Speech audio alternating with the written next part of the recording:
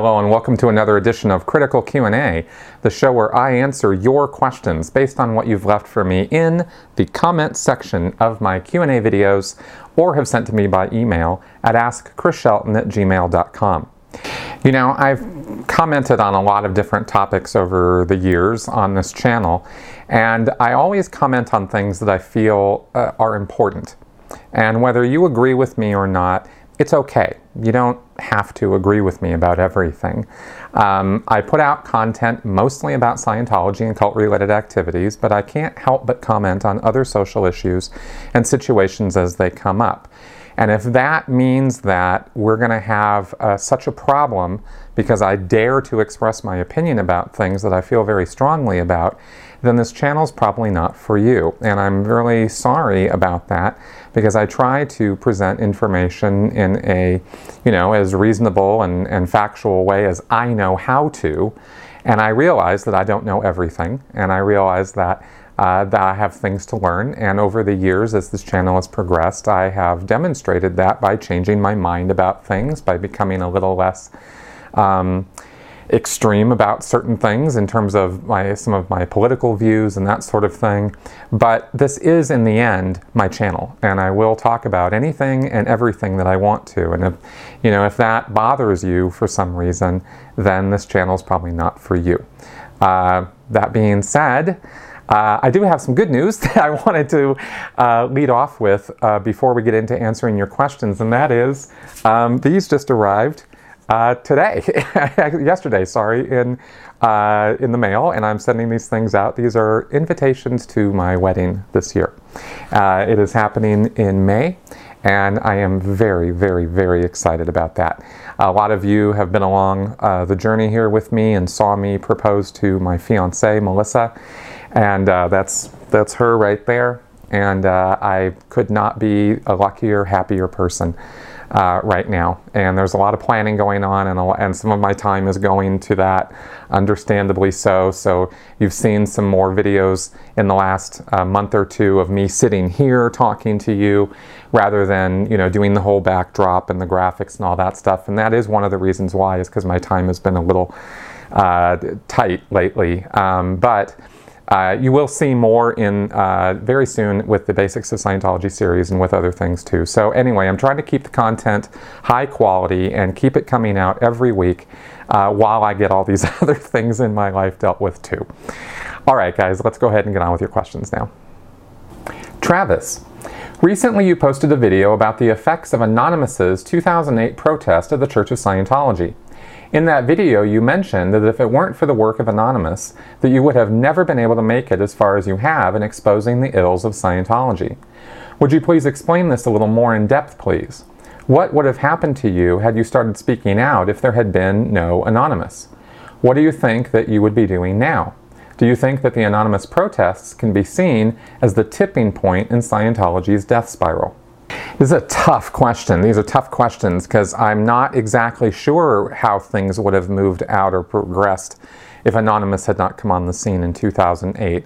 I absolutely said and will stand by the statement that Anonymous was absolutely a tipping point because they brought international recognition to the abuses and ridiculousness, both, of the Church of Scientology and of the human rights abuses and financial crimes and that sort of thing that it's been engaged in for so long.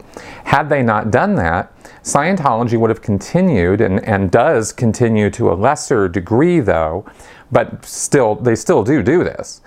But they would have continued it with full force to have gone after each individual specific critic of Scientology who comes out on YouTube or on media or on a blog or anything like that. Anonymous really, really leveled the playing field in a lot of ways, mainly because they were so large, such a mass of people coming at Scientology all at once, that Scientology's policies of bullying down and beating down and destroying utterly any critic of Scientology simply couldn't be executed. It was just unrealistic because there were just too many people. Scientology couldn't find out who all these people were because they had masks on and they were taking a metro rail or a bus. They weren't driving their cars so that Scientology could collect their license plate numbers. So, so it truly was an anonymous protest. And that overwhelmed their ability to fight back or do their usual standard operating procedure. As a result of that, they were put also into a public light that they had never experienced before. The protests went on for years. They were massive. The big ones were at the beginning, but they continued. And these large groups of people kept coming out to individual churches and disrupting their activities and protesting loudly in front of them. And it was great. I mean, it really was a brilliantly executed strategy. You know, but when I talk about leveling the playing field, I mean that because of all of the exposure, Scientology suddenly was in the spotlight, so much so that it couldn't continue to carry out the same level of fair game activities against critics so openly. You know, Scientology is a bully. Right, it's kind of a third grade bully, and that they, you know, will catch you when the teacher's not around, beat you up, and then claim that, you know, nothing happened. They didn't do anything. Right, that was their old way of going about doing things. If they ever got caught or had, you know, the government or legal forces or whatever got involved, or they would just litigate you to death in the court system, which was another policy of the church. Right, they just like keep going after you. Again, they couldn't do that with Anonymous. And so once the light of truth was kind of shown on Scientology in such a glaring manner, it couldn't really as effectively use its same old tactics. And so what you saw after Anonymous was you saw those tactics implemented on very specific people for very specific reasons, mainly that David Miscavige was personally irate and vindictive towards Marty Rathbun, Mike Rinder specifically, right? They had worked for and with him for years, so it was personal when he went after them, when he had PIs stalking them and 6 or 7 months of the squirrel busters outside Rathbun's house. I mean, that was pretty crazy, and that was all post-Anonymous. But that was the sort of thing that, had Anonymous not happened, I and other critics who have, you know, come out on YouTube or come out in the public would have received, right? And I had set up my life when I first started speaking out so that I was ready for something like that. I wasn't ready for squirrel busters. I mean, I don't know that anybody would be ready for something like that, but I was ready for retaliation. I set things up with the job that I had at the time and with my life and with my friends and everything, that they knew that something could happen, and we kind of expected it to. And when nothing did, well, that was totally fine with me. You know, I'm not in this to be a martyr or to, you know, be attacked by Scientology. That's not why I'm doing what I'm doing. But we were kind of ready for it. But had that happened, my life would be different. I mean, I would have, you know, I don't know how. I just know that I probably wouldn't have been so keen to continue doing what I'm doing. And I probably would have had some things to say, which I would have done, like the first set of videos I did laying out what's wrong with Scientology and following up on that with the organizational structure. You know, my early videos, right? I probably would have gotten those out anyway. But I don't know that I would have moved into doing this YouTubing as a full-time occupation, right? This was the result of you guys. I mean, I got so much positive feedback and commentary and so many questions and so much interest in what I was doing from you guys that's why I, you know, moved into doing this the way that I do. And of course, you know, I really like what I do. So it's, you know, it works out both ways. But I imagine that if they had really wanted to come after me, they could have. I mean, Scientology certainly has the money and the resources to squash somebody like me.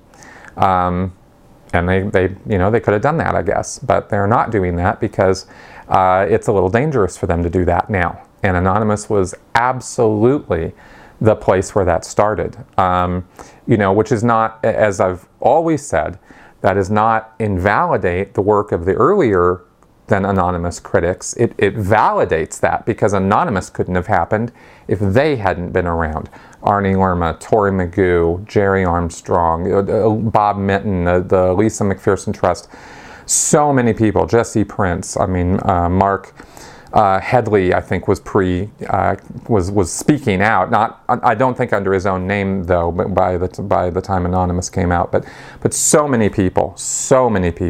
I know I have not named a bunch of them, but that was necessary in order for Anonymous to happen at all. So it was a progression of things, but I definitely say that it was the tipping point. So, it's just there's a lot of conjecture here in this answer. I know this isn't like totally satisfying as an answer, but it's kind of the best I can do, because I don't know what would have happened. I just know that it could have been really ugly for me and for other critics who have come out since. And I'm glad that it wasn't. And I know and have said many times that I owe a great debt to Anonymous and to all the people who have come before me. Mr. Marathon 1989.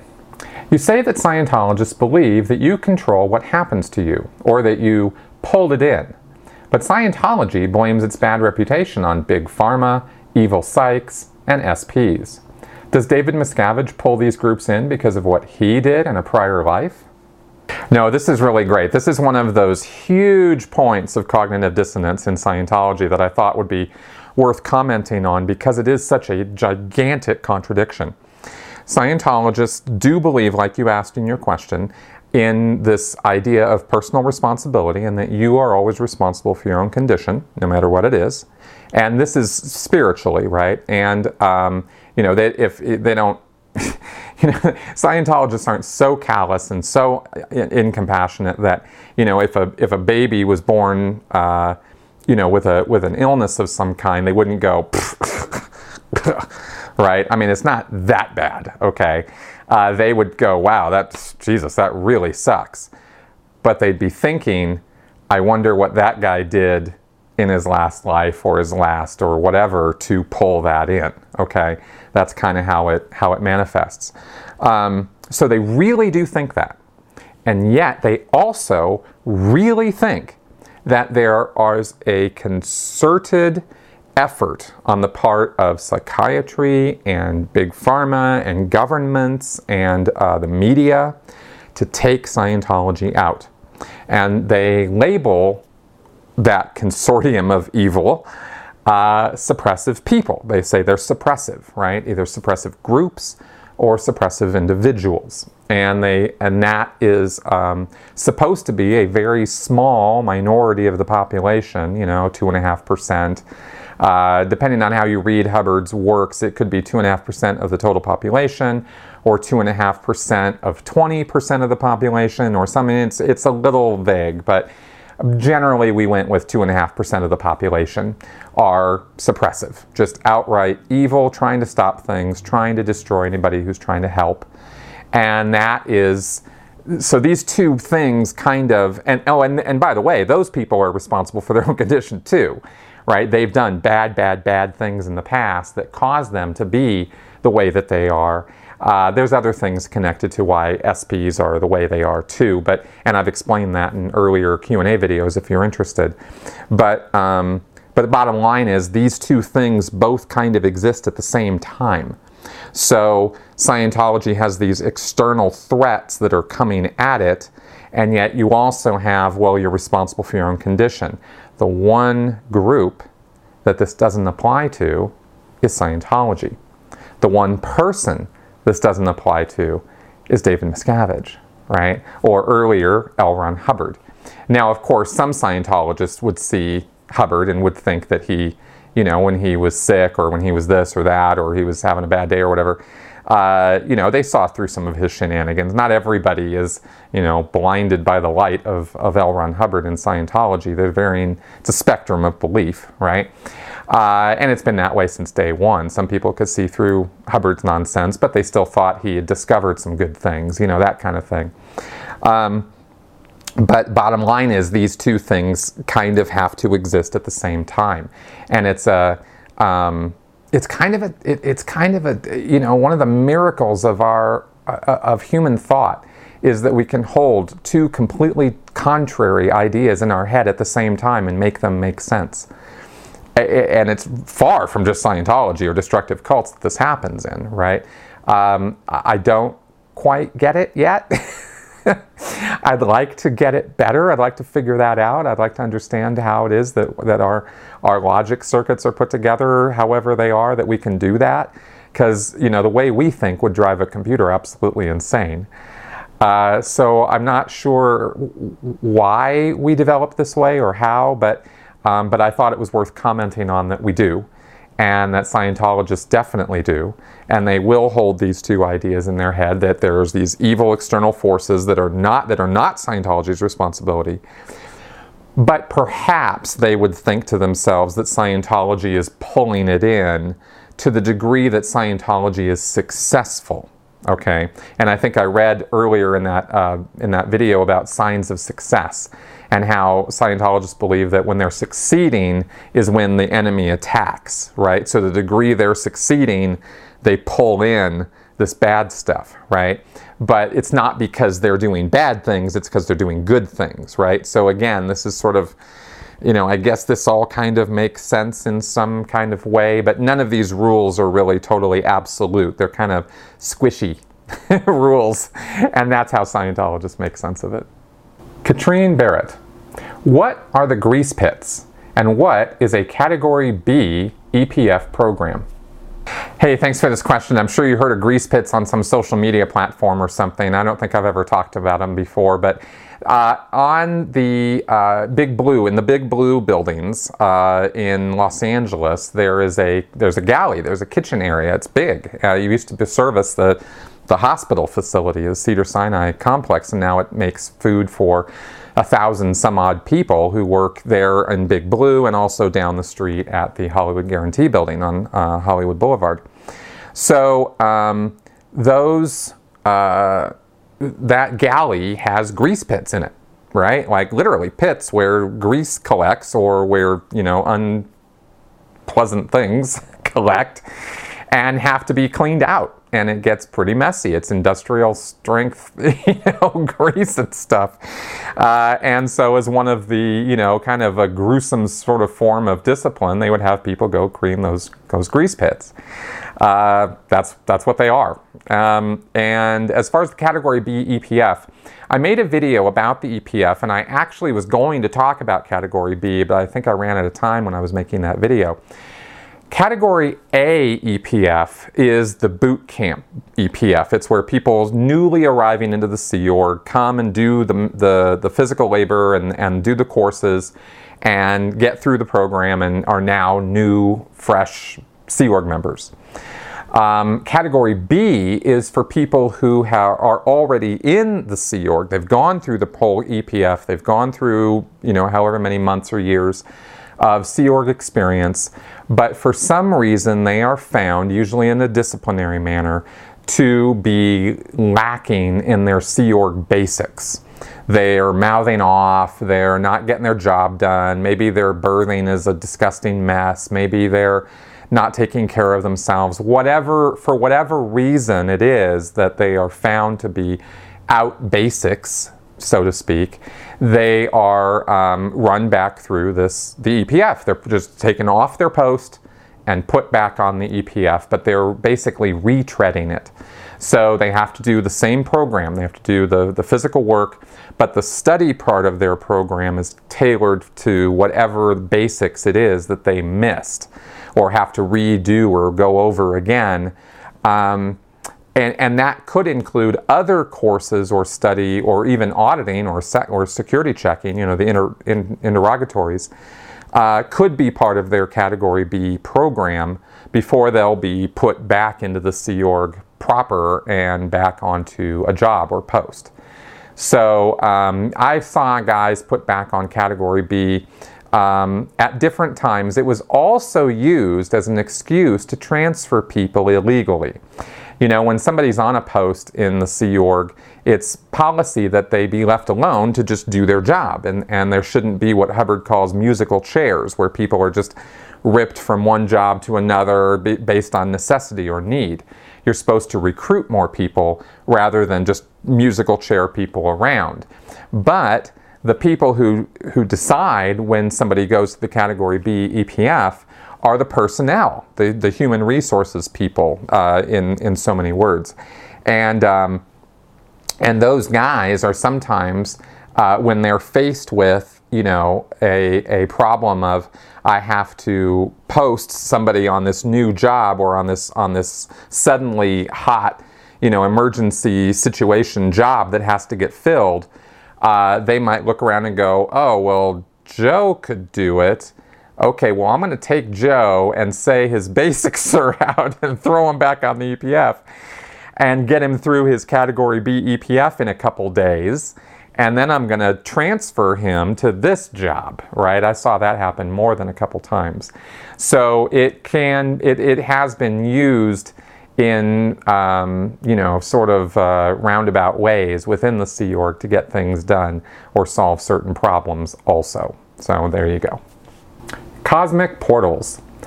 Scientology is trying to open up a new Narconon Center in Ireland. There has been a lot of Scientology activity in Ireland recently. I heard more about it on the radio today, and basically the whole country is outraged. Would Scientology think they have a chance here? I know for a fact they do not. People of all ages are aware of them, but it sure seems they are pushing to open more buildings in my home country. Do you think I should be concerned? I am definitely not the only one. Oh yeah, you should definitely be concerned. Scientology looks like it's setting up camp in Ireland in a pretty big way, not only with a Narconon Center, but a new ideal organization to service Ireland, even though there is zero demand, as you noted in your question. And there have been a lot of protests there, and I think there should be more, because that's really the only way to raise public awareness, so that people, you know, more people join and get Scientology, you know, not out of there. Unfortunately, Scientology has a whole lot of money and a whole lot of influence, and they're not afraid to use it. And for some reason, they've decided that setting up a base camp in Ireland is a really good idea. I think personally that it's all because of taxes. And I think that they might seriously be considering moving headquarters or money operations to Ireland. They've had a long history there. I mean, Hubbard went there in 56 or 57 and figured out, you know, how to get new people into Scientology. I mean, that's some of the work that he did there back in the day. And they set up corporations there, or trusts, blind trusts or something. Somebody explained it to me, but I don't really understand all the financial terms, so I'm not even going to try to say I'm coming up with the right words, but they did set up financial bases there, and for the purpose of holding on to or transferring or moving money around. So that's another reason Ireland is hot for Scientology, and that's about all the conjecture I can give on it. But what I can say for sure is, yes, you should be concerned, and you should be joining up with any other protesters in that area, or doing whatever you can to fight back against it, because once Scientology gets a foothold, they don't let go. Period. Like, now that they're there, getting them out of there is going to be a Herculean task. Bjorn de la Cour. One of the big gripes I always had when I was in Scientology was that they could never be in a lower condition towards you, no matter how deserving of that lower condition they were. Is there policy on this? What do you think it would look like if the church actually attempted to do the lower conditions towards the public? Do you think it could actually garner them some good PR? All right, well, being in lower conditions is a Scientology term that basically means you're in hot water, or you're in a lot of trouble. And the conditions are steps that are taken in order to get out of that trouble, or make up the damage for what somebody has done that got them in trouble in the first place. Basically, making amends is what Bjorn is asking about here. And Scientology never acknowledges, very, very, very rarely acknowledges its mistakes, okay? And never in a broad public way, ever. I mean, it just doesn't happen. But they will insist that the individual Scientologist is the one who's to blame, or did something wrong, or is a criminal, or is in lower conditions, or whatever the excuse or rationale is, in order to blame them for whatever wrong occurred to them or with them that Scientology perpetrated. This is victim blaming taken to a science. That is what Scientology, and that is actually what all destructive cults do. This is a key characteristic of all destructive cults, is they are blameless. You are the one who is fully responsible for whatever wrongs you feel have been done to you. You weren't strong enough in faith, you didn't apply the right tools, you didn't do the right methods or techniques, or you didn't follow the right policies, or whatever the excuse is that they're going to lay on you, it's always going to be on you. I have said, and will certainly say again, that yes, if Scientology were to change that attitude and acknowledge that they have committed gross human rights abuses, sexual violations, financial crimes, I mean, if they were to really come clean on that and acknowledge the errors of the past and try to make amends or reparations for that in some public way, that would be huge.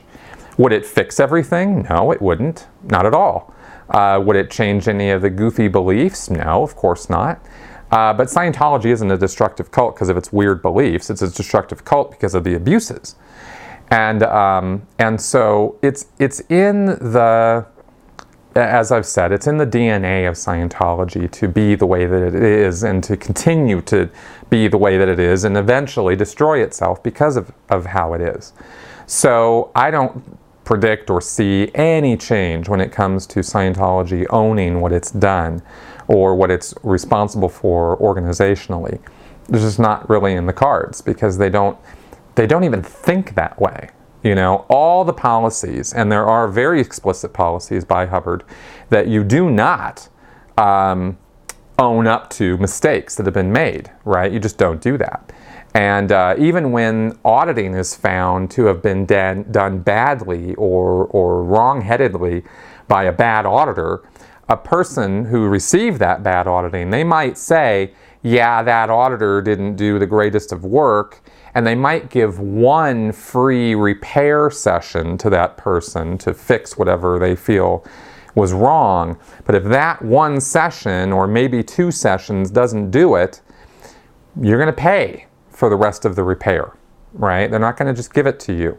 And this was something I used to hands-on fight about and work on when I was in the church, because I ran into some people who had been wronged pretty badly. I mean, they got hours and hours and hours of really crappy auditing. I mean, you could say all auditing's crappy, but I mean, in the context of Scientology, it was crappy. And we, you know, I could only get away with giving so many free sessions or hours away to such a person before the policy would kick in that, you know, nope, gotta pay for it, right? And there you go. So that's how that works.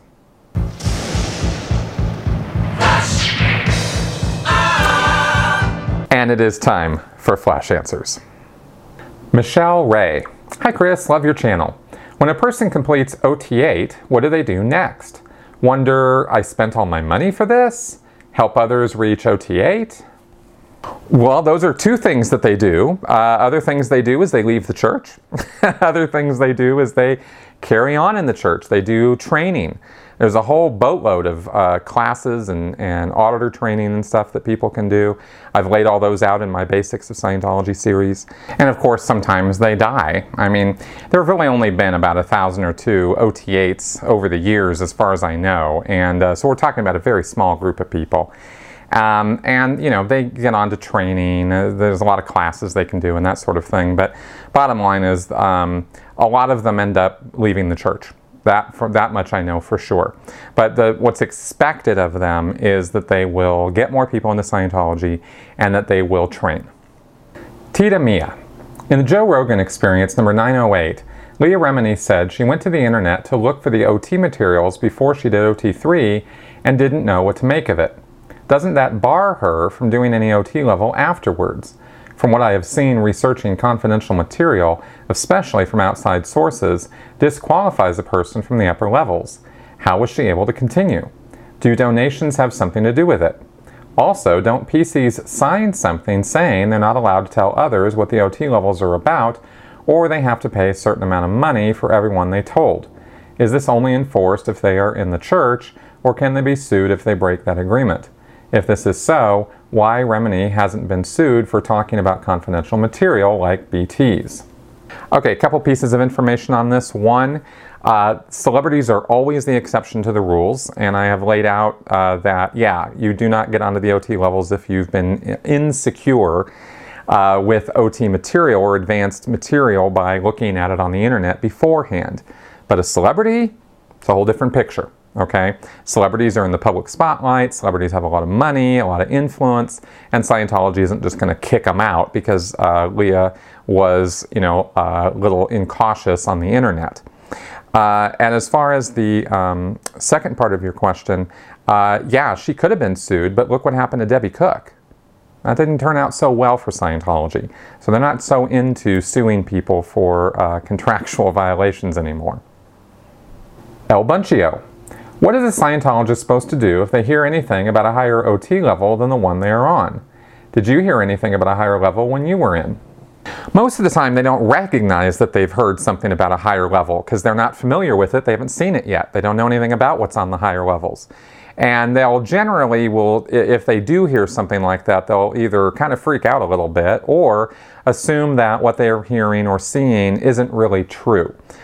This was the line used for a very long time about Xenu and South Park and the material that's on the internet, is that it's not really the true information that's on the actual OT levels.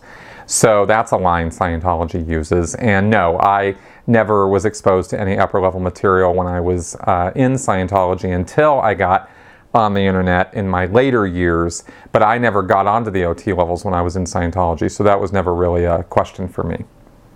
Okay, everybody, that is the show for this week. I hope you found this informative, interesting, and educational and entertaining. Please come around again next week and consider joining me on Patreon if you find this work of use to you and you want to keep me doing it. Patreon is the best way to go about doing that, or you can use the PayPal donate button. Thank you very much for coming around, and I'll see you next week. Bye-bye.